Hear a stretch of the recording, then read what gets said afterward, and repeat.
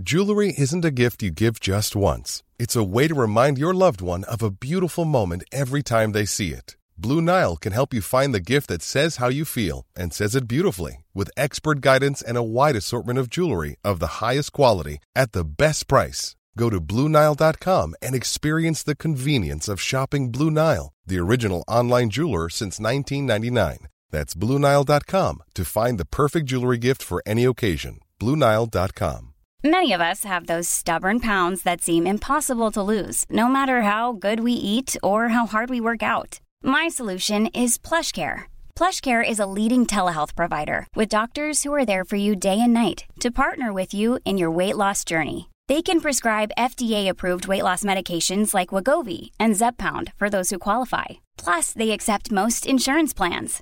To get started, visit plushcare.com/weightloss. That's plushcare.com/weightloss.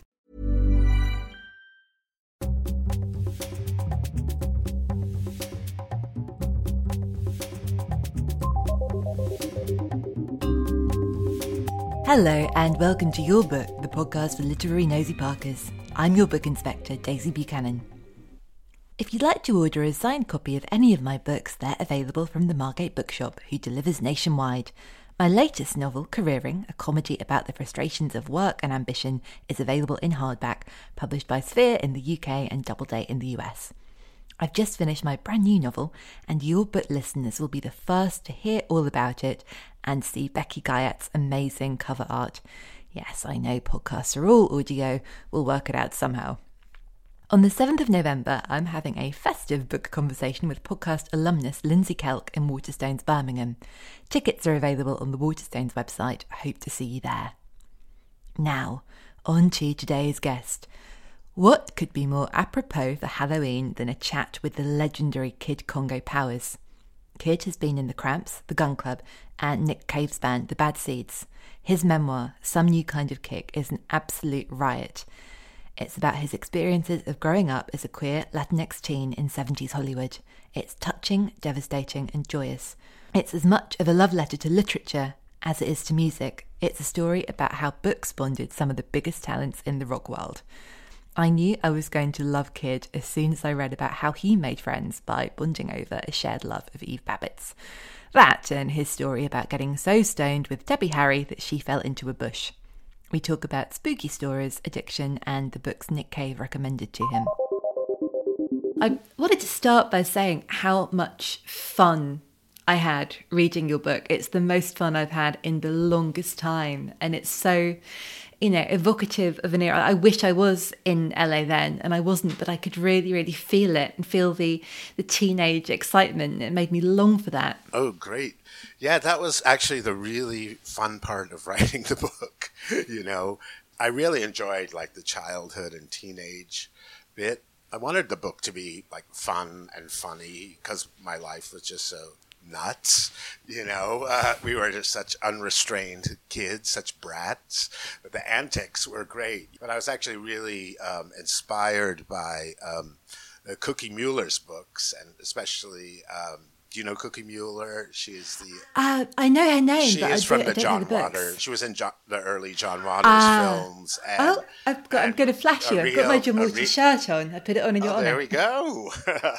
She wrote some books that are these just wild, hilarious stories. There's one that actually just recently reissued called, I think the title is Walking Through a Clear Pool Painted Black.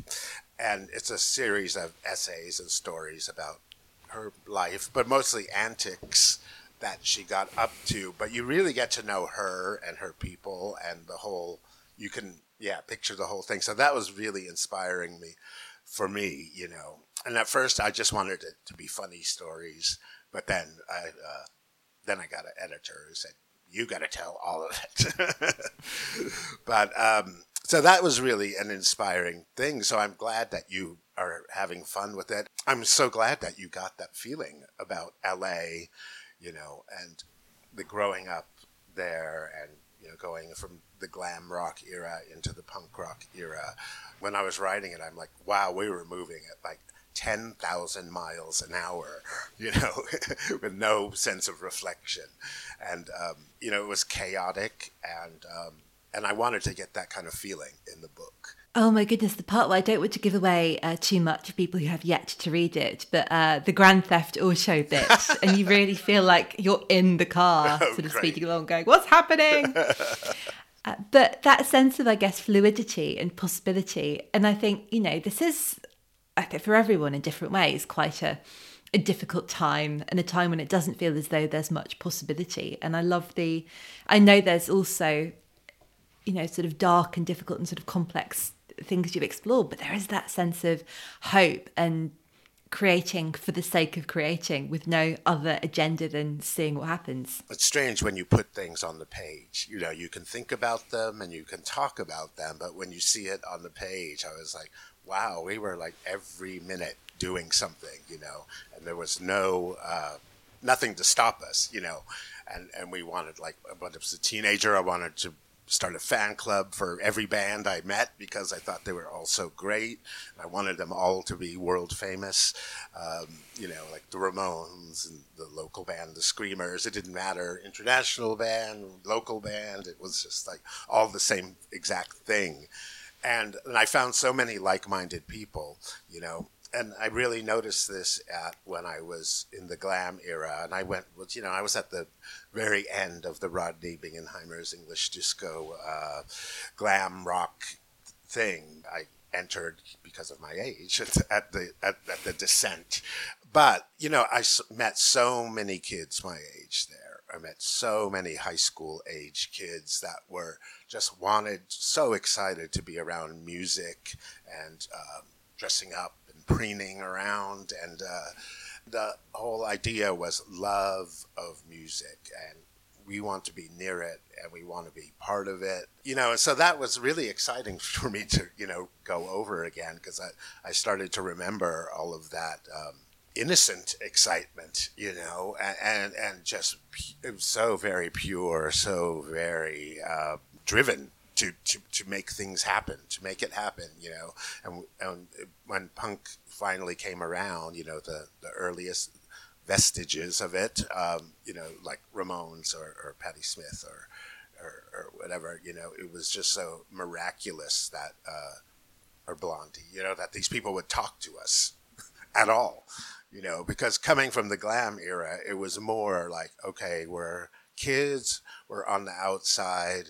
The rock stars are in the VIP booth. They're, you know, behind dark glasses, jumping into a limousine, and maybe you'll catch a glimpse of them. Maybe you'll get an autograph, but talk to them. That was not going to happen, you know, in the early to mid 70s. So when someone like the Ramones just came out and started talking to their fans, it was miraculous. Oh, when you were all getting stoned with Debbie Harry and she fell in a bush. I love that bit. I'm a very big Blondie fan. But I think it might be through the Ramones fan club in the book. You mentioned through another Ramones-obsessed friend becoming interested in Eve Babbitt's. And I let out a little sort of fangirl cry. I was like, I want to join an Eve Babbitt's fan club because I love her and I love Eve's Hollywood. Yeah, so good. Eve's Hollywood was, you know, I read that when I was a teenager. And that made me, that was the adventure I wanted. I wanted her adventure. Her description of Hollywood and her life she was, you know, experiencing was just like, wow, you know, this is a bohemia of Laurel Canyon, and it was miraculously inspiring, and that was the quest. So when I heard my friend Pleasant Gaiman talking about Eve Babbitt, I was like, oh my God, she knows who Eve Babbitt is. And I'm like, she's kind of like Eve Babbitt. She actually is the punk Eve Babbitt. And so I had to know her. So you were writing before you were in bands, and writing in journalism was always a part of your life and a way to stay close to music. And, you know, you were so sort of culturally plugged in and discovering all these new sounds. And I'd love to know a bit more about kind of how books fit into that and whether they played any sort of role. You know, my mother was a voracious reader. You know, she had all kinds of books from fiction to, she's a big studier of, she's an artist. And so there was a lot of art books around. So reading was always something that was going on. And when I started reading, that was, and I learned, those are childhood reading, of course. I loved those Madeline books when I was a little kid. I wanted to be her. I wanted to, that she's, in a French little girl who is with all the nuns, and she's in a Catholic Interesting, because I think that sort of Madeleine's world is so crisp and precise. Exactly. And so sort of ordered. And was it because it was, sort of so different from being California that... It was 100% different, yeah. Different gender, a different land. Yeah, it was exotic to me, but it made such perfect sense, and it seemed so peaceful. There was adventure, but it was peaceful. The artwork was gorgeous, and the stories they're somehow touching, and identify. Yeah, I could identify with being the last one in line. That's, and the last one in line was Madeline. And, and that spoke to me as a child, And then, I started reading, as a teenager, I would read magazines. I was a magazine reader. And through that's where I learned about books. I would read, I heard about, whether Jack Kerouac, or I heard about, the Beats, William Burroughs, This is getting into teenage years. Yes, because the Burroughs building was near to you. Exactly. So, it was calling me. And, I grew up right near the Burroughs building, which is his grandfather's office. Very pristine building, but very pristine products they had as well, which I had no idea what it was. I just knew that building. And it is funny because I talked to a friend of mine, read it here in Tucson, and he said, my father worked for the Burroughs Corporation, and my favorite thing was always going to their Christmas parties, because it was like you described it. It was like another world. It was like super, mid-century modern, I guess you would call it now. But at the time... Are we in Mad Men territory? Yeah, exactly. They said it was like going into the space age. And so I was like, oh, my suspicions are vindicated. How did you sort of feel about William Burroughs' prose? Because I've got to admit, when I was a teenager, I really, really wanted to like it and get it, and I struggled. And I was like, yeah, I get this is the thing. This is really, really cool. I'm really moved. And I'm like, this is quite frightening to me. Yeah, it was frightening, and that's why I loved it. It's hard-going reading, for sure, especially for a teenager. But also... the language was so, it was like a puzzle to decipher. And my first love of this Naked Lunch, that was the first thing I read as a teenager, was the images, really. I didn't know much about story going on, and there was a story, and it was sci-fi, but the language was so alien. It was alien, and I really loved that. And for me, I liked the challenge of trying to decipher what it might mean. And actually, at that point and now with William Burroughs, you kind of have to make up your own story as to what a lot of it is sometimes, and your own impressions. And for me, reading that was like impressionistic and very much, photo, I saw photos or paintings or things in my mind, snapshots in my mind. And I'm like, wow, that's wild. And that's impossible. And I imagine really inspiring for, work that you then went on to make. Yeah. And I guess these things, sometimes they produce an immediate response, and sometimes they linger for years and exactly. slot something together. Exactly. Yeah, so later, and then as age and wisdom showed up, I'm William Burroughs still thrills me, Do those old feelings come back when you reread him, or do you feel as though when you read something from your past, do you feel the years? Oh yeah, I relive it. Yeah, and some stuff falls flat.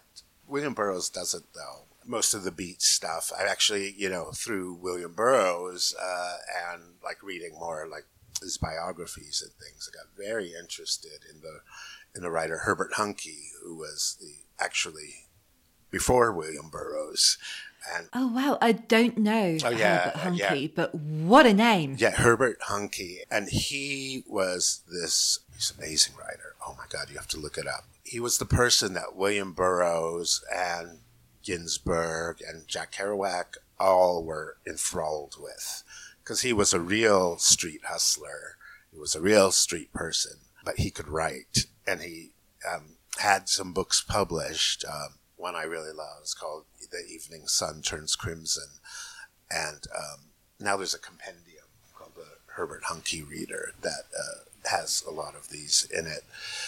But his account of brutal street life and being a queer gay hustler in Times Square and around, describes a lot of the characters he encounters. Talk about evocative of a time. It's something you would never, that people don't think about that time.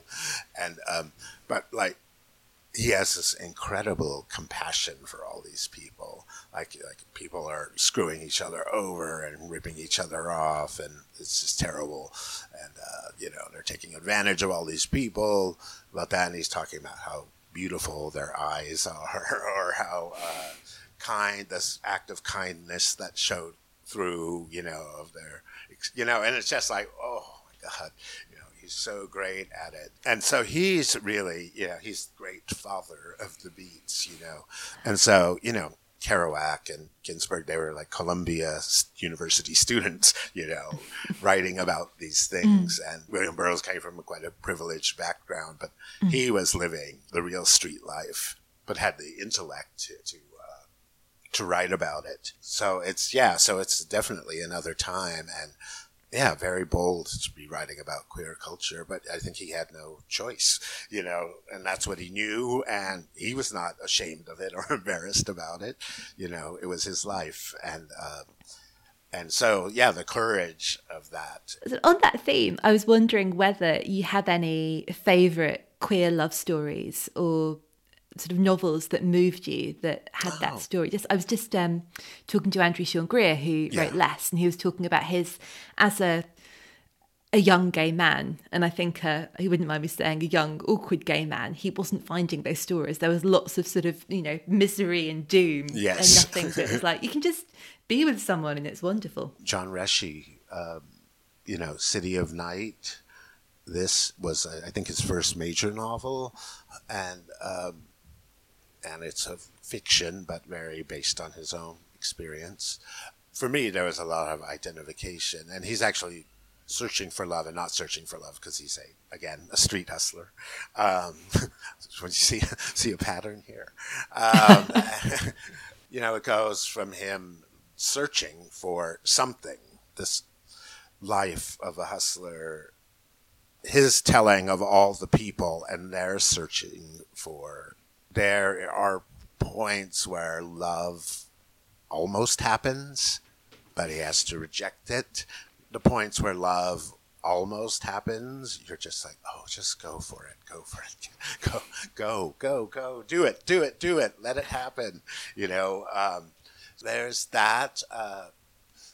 Most of the gay love stories I like are my personal and private life, and both people I know. That's good. My hero, my gay stories are, people I know, and perhaps, that might be a good book to write one day, because I thought about that after reading this, like, I left so much, you can only write so much. You can't write your entire life. I'm saying there's so many stories, and then I was thinking there's so many queer friend stories and so many queer rock and roll friends stories, and a lot of people lost around the time of AIDS in the 80s, and what great stories, I touch on some in my book, but there are so many more, because there's a few people I'm like, I can't believe that didn't make it in, or that I left it out.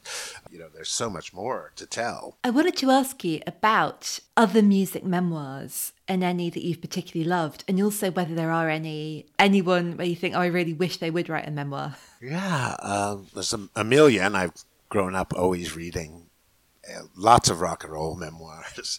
I did. Actually, I hope you think this is a compliment. When I was reading yours, it made me think of the Viv Albertine book, and there are a few, but that first one in particular where she formed the Slits, which I loved. Yes. Well, I take that as a great compliment, because I really did love that book. Yeah, I thought that was such a great book, and again, so evocative of the time. I guess you might have read it, but I saw the Slits in 1977 on my trip to London as a school kid, and that stuck with me. That is great. But some of my favorite things, Ian Hunter's book, Diary of a Rock and Roll Star, was a really, really great rock and roll, warts and all sort of book. That I really loved. I haven't read that. When was that published? Is it in the 70s? Yeah. Because I imagine that's much rawer and wilder. Yes. So it's great, and I love his writing and his voice, and not only his singing voice, but I love his writing voice, and I really loved. More recently, I've read Barry Adamson's book. Friends of Mine's books. Warren Ellis's book I just recently read. From The Cave and the Bad Seeds, and about Nina Simone's Gum. Oh, that's been on my list for so long. That's a nice one. It's a nice one. Reckless Eric's book I really liked a lot.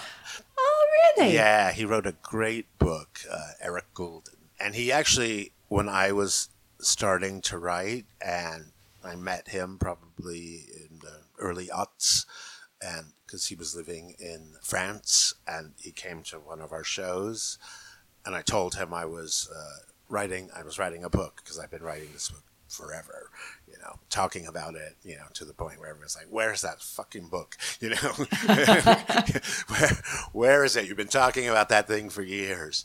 But I told him, and so then him and his partner, Amy Rigby, great musician as well, they came to another show on the same tour, and he brought me a copy of his book.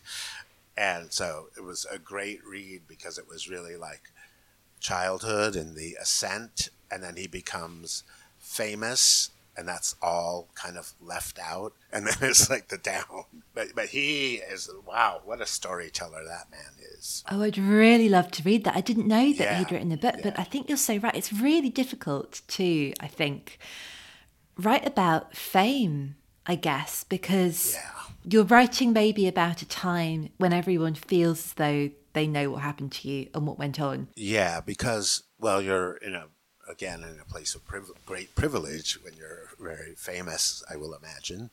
And is it interesting?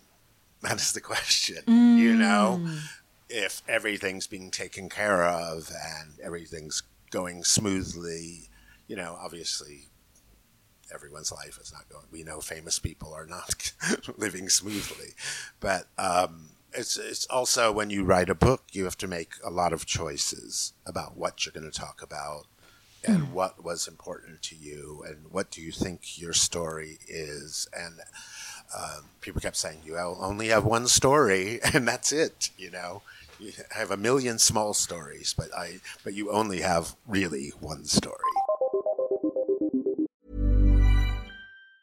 Planning for your next trip?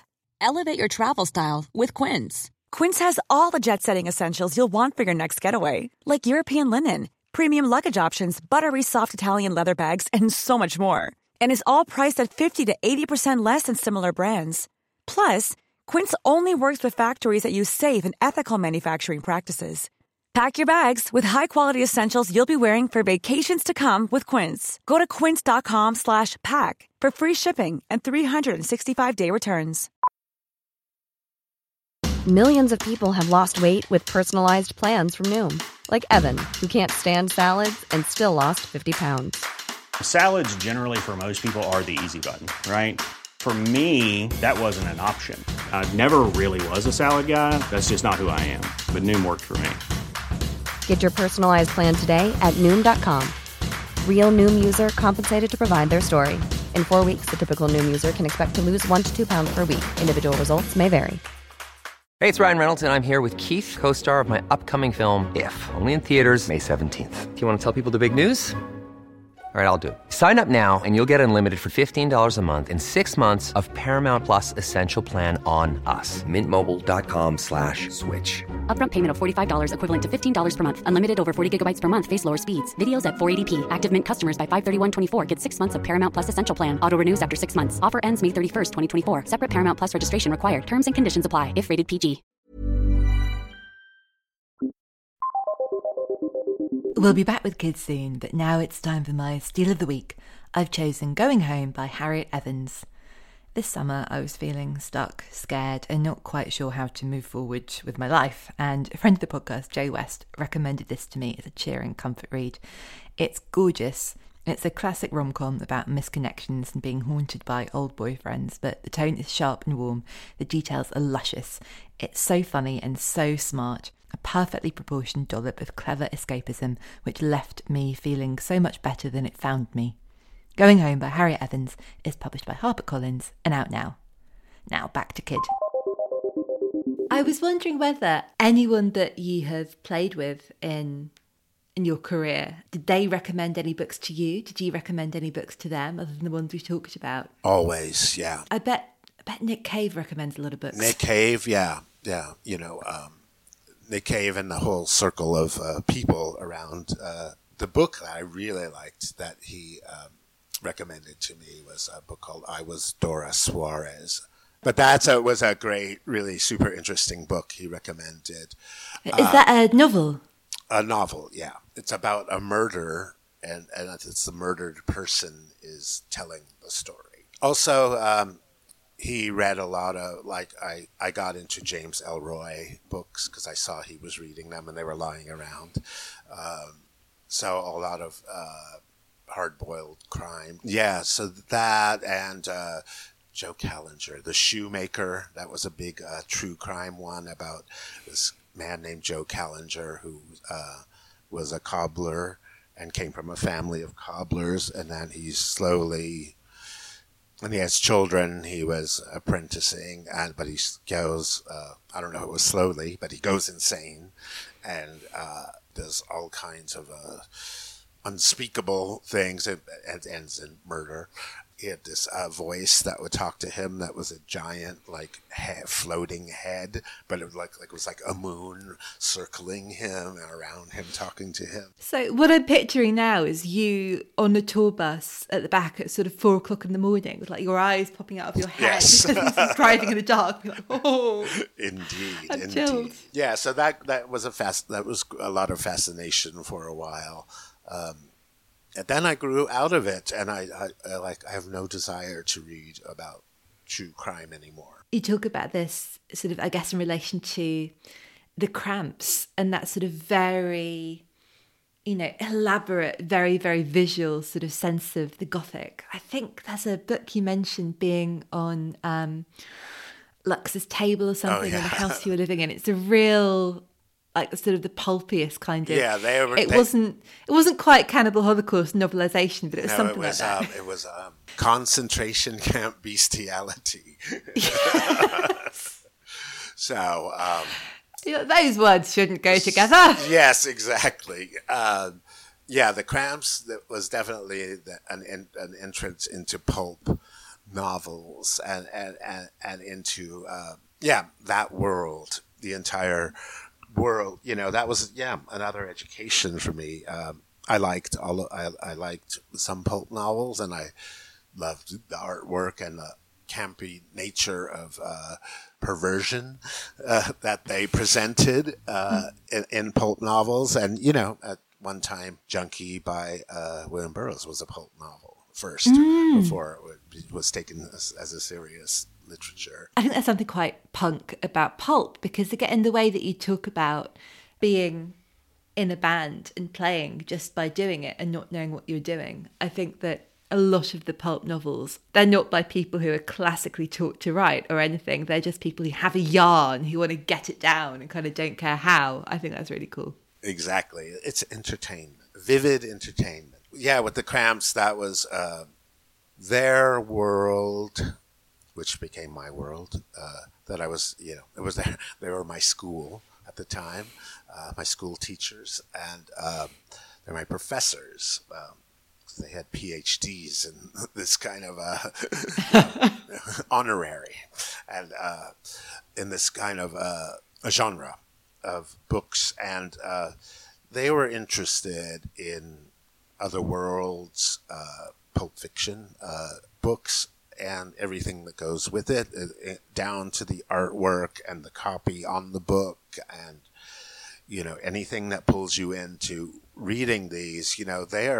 It's something not accepted by the general literary world, or by the world at all, And so these are stories of disenfranchised. These are stories of, sexual perversion, unseen underbelly world. And sometimes my book is a bit like that.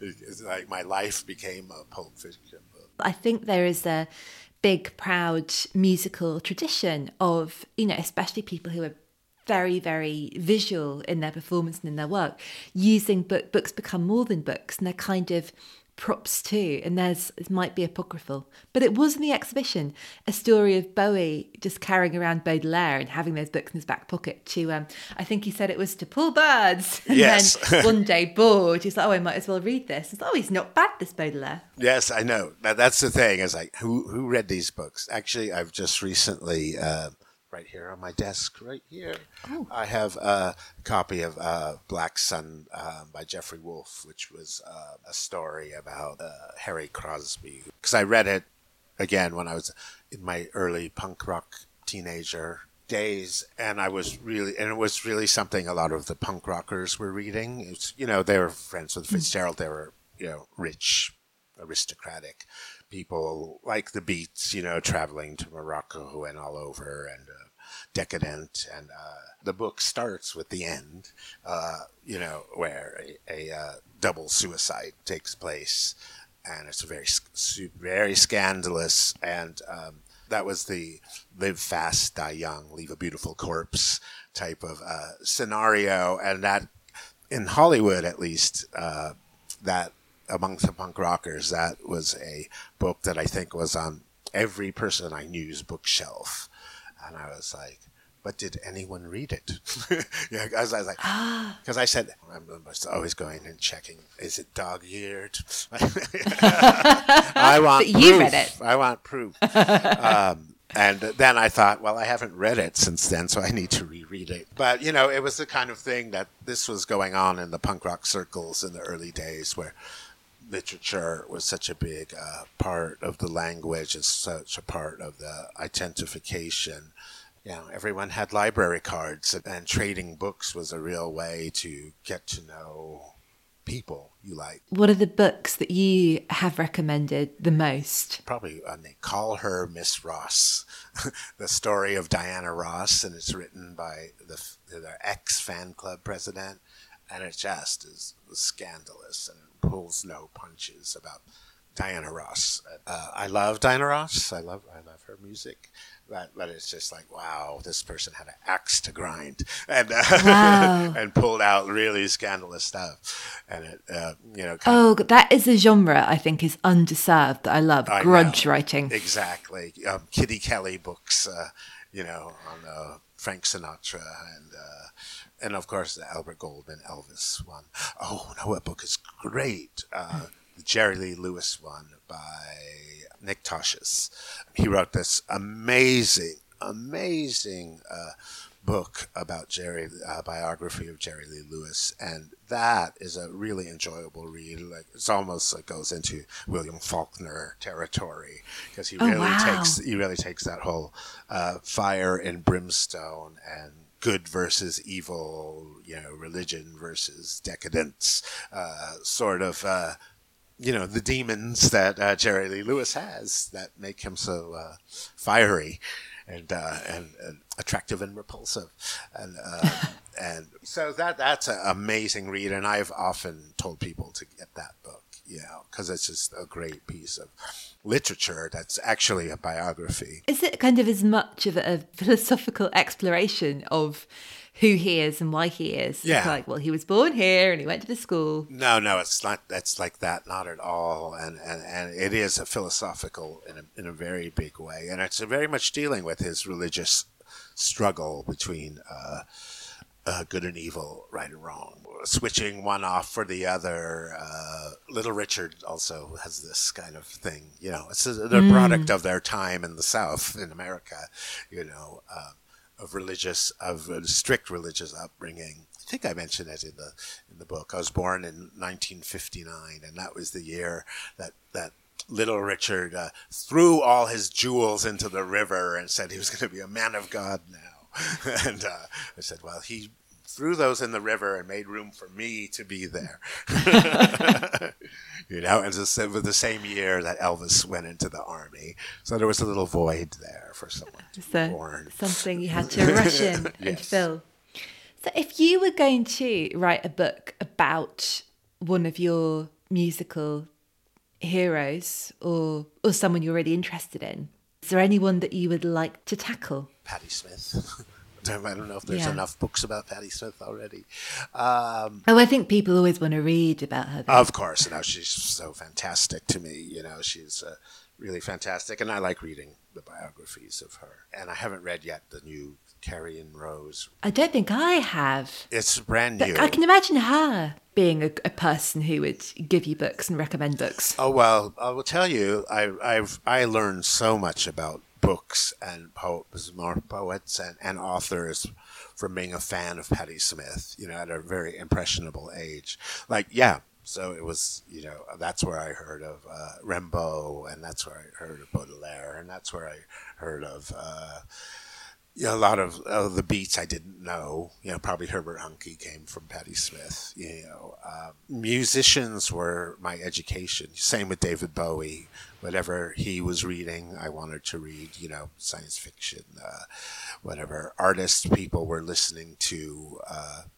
Iggy Pop, mentioned somewhere that Shake a Peel was like a Little Richard record. I'm going to go and find the Little Richard record that sounds like Shake a Peel. There's a book I love, and I think it's called Stardust. It's lots of different fans, often writing quite explicit fan fantasies about their idols and their passion for them. And there's a real range. There's quite a lot about Bowie in there. There are some quite intense things about Barry Manilow, which I didn't see coming. But I was thinking of your book, and a book I'd love you to write is a sort of like a guide to being a fan and everything that you've got from being a fan and what that brings you. Is it fandom that protects us from sort of disappearing into ourselves by sort of looking outward and being curious? I think you're 100% right about that. In my case, definitely. And that's why my book is about being a fan. The upshot of the whole thing is that if I wasn't a fan and didn't meet other fans, that none of whatever happened to me would have happened to me. I would have maybe become a journalist or whatever form it would have taken. I still would have remained a fan of music. I mean, I was one thing about writing this book, I was pretty single-minded about what I was going to do from a very young age, and that was going to be involved with music and be close to music. And so in that way, I feel exactly the same way now in my mid-60s, or early 60s. And, I feel the same way about being a fan, I am so turned on by it, and it gives me hope a lot, and inspiration, and it keeps me engaged, and that's most what I think keeps me going. And I have not had any other kind of life, that wasn't being a fan. I've been a musician, I've been on the other side, and I still am. But also that doesn't stop me from being a fan. I have a kind of a fan story. Okay. Our local cinema just showing a big Wim Wenders retrospective. And I, was vaguely aware of him, and I'd seen a couple of the films, but I became this summer a big Wim Wenders fan, and I loved those films I saw. And I saw you in Wings of Desire with Nick Cave. What was that like, being part of that? It was quite incredible. In a way that was, well, you know, it was going to work.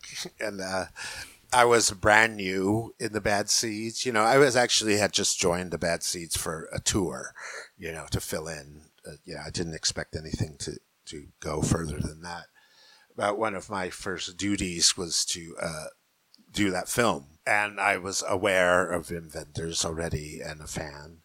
And Paris, Texas was so great.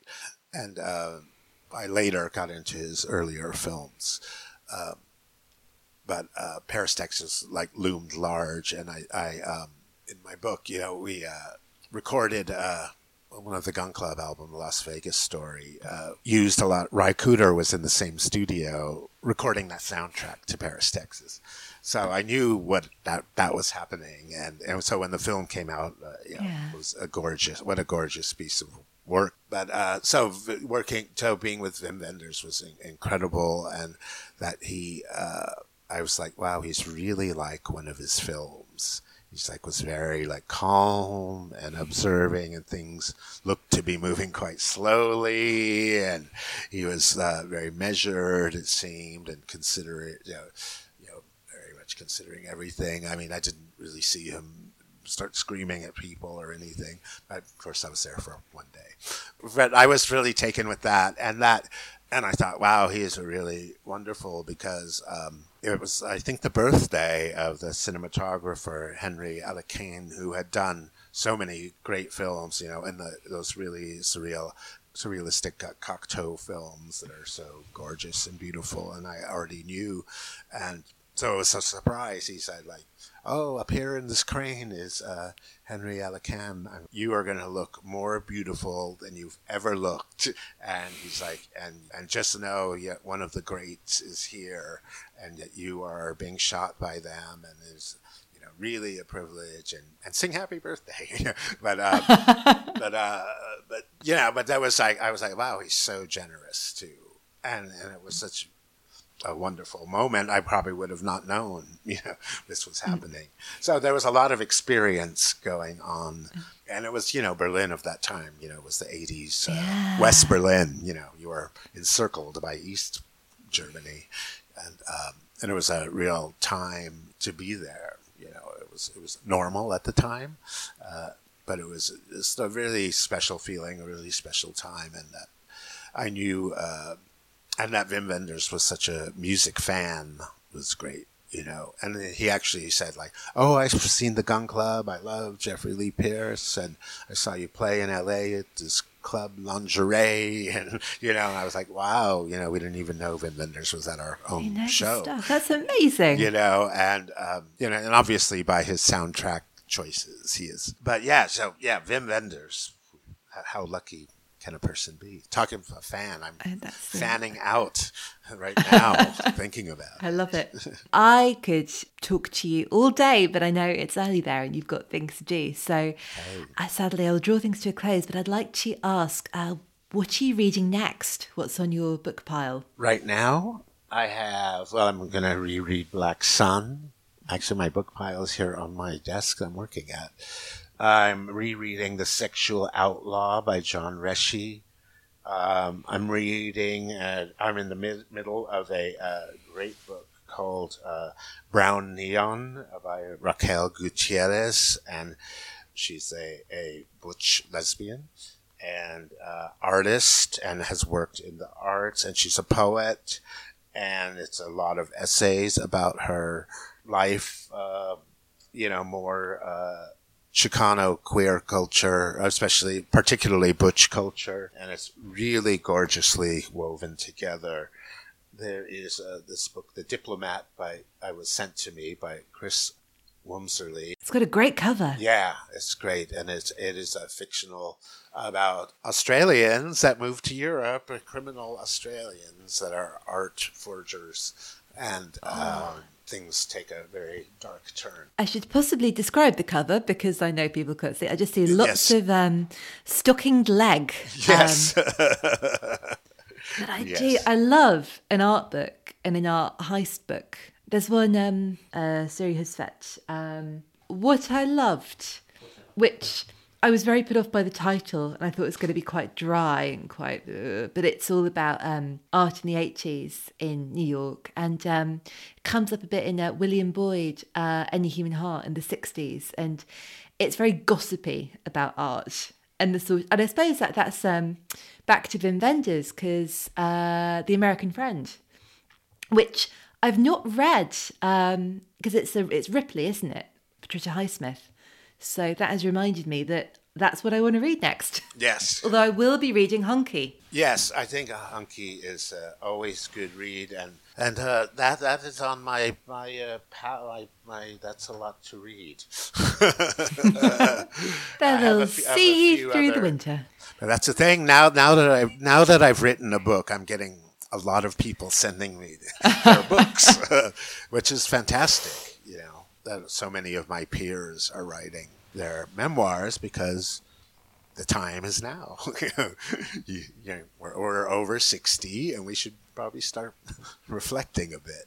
You know, I mean, that's a novel I would love to write that I've just thought of, where you've got, say, 4 or 5 people, and they're maybe in their 50s and their 60s, and they've been in a huge band, and they've all gone off and sort of been fairly friendly and done their own thing, and they've all written separate memoirs, and all the memoirs come out, and they're all blurbing each other, and then they're like, there's a mystery or something happened, and scraps of misremembered things they've all written, and it's like, oh, that was a crazy night, I can't remember anything, and they piece it all together and have a big falling out. Do it. That's a free plot. Yes, I know. But it's really, that is great, and it's kind of like that. I mean, it's funny. This is a little bit of process, but the process of getting blurbs, it's like getting the courage to ask someone, and then this is before there's any published anything, so you're like, ooh, what is it? What are they going to think? They're going to hate it. The worst book I ever read, which would actually be a great blurb. That'd be a great blurb, actually. It would, actually. I'd buy it. I'd buy it for sure. So that was it. And I'm like, are they going to find it funny? Or are they going to... Any kind of self-doubt that you may have comes to the forefront when you're trying to get blurbs. And luckily, everyone was nice. Because it's a really great book, because everyone loves it. On that note, thank you so much for taking the time. I've had so much fun. It was great talking to you. Have a really great day. And I'm going to be being a big old fangirl and raving about this book. Oh, can't wait to tell everyone. I appreciate it. Huge thanks to Kid. Some New Kind of Kick is published by Omnibus, and it's out now. I really love this book. It's funny, it's open-hearted and generous, and occasionally it is desperately sad. It's a must-read for anyone who is interested in the 20th century music scene, and for anyone with an interest in memoir. If life writing is something you're curious about, you will learn so much from this book. You can follow us at Why Booked on social media. Look out for book recommendations, words of wisdom from old guests, and occasional shelfies. We love it when you share the podcast with your friends. Thank you so much to everyone who's left us a 5-star review. If you've been listening for a while and you haven't given us 5 stars yet, we'd really appreciate it if you did. It helps other people to discover the podcast and their new favourite books. Your Book is produced by Dale Shaw for New Alaska and hosted by Acast. You can find a list of all the books mentioned by Kid at acast.com/booked and check out his selection in our bookshop on bookshop.org. We'll be back soon with more book chat, but for now I leave you with this from William Faulkner. Read, read, read. Read everything. Trash, classics, good and bad, and see how they do it. Just like a carpenter who works as an apprentice and studies the master. Read, you'll absorb it. Then write. If it's good, you'll find out. If it's not, throw it out the window. See you next time.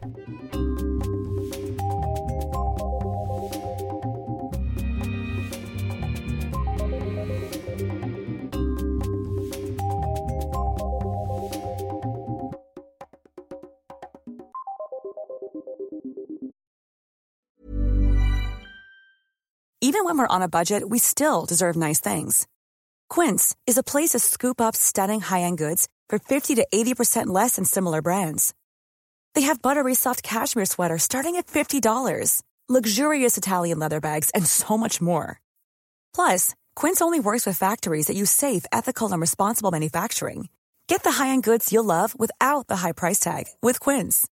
Go to quince.com/style for free shipping and 365-day returns. Hey, y'all, Darius Rucker here. You know, a lot of people ask me, what inspires your music? And one of the big things is a strong sense of place. That's why I love my home state of South Carolina and want to share the awesome things it has to offer. From the beautiful mountains down to the sunny coast, it's got it all. Not to mention two of my personal favorites, great golf and amazing food. Come see why I love this place. Visit discoversouthcarolina.com.